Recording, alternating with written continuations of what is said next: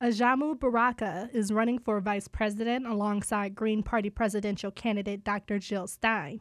He made a campaign stop at Wayne State University. Baraka says now is a critical time for the Green Party to campaign aggressively. When do we draw a line in the sand and build a real alternative to corporate power? When do we oppose the agenda and the interests of the 1%? 2016 is the time to go ahead and make that change. Baraka says polls show that citizens are disgusted with both major party options for president. He says Americans should not be forced to choose the lesser of two evils when voting for the leader of the country.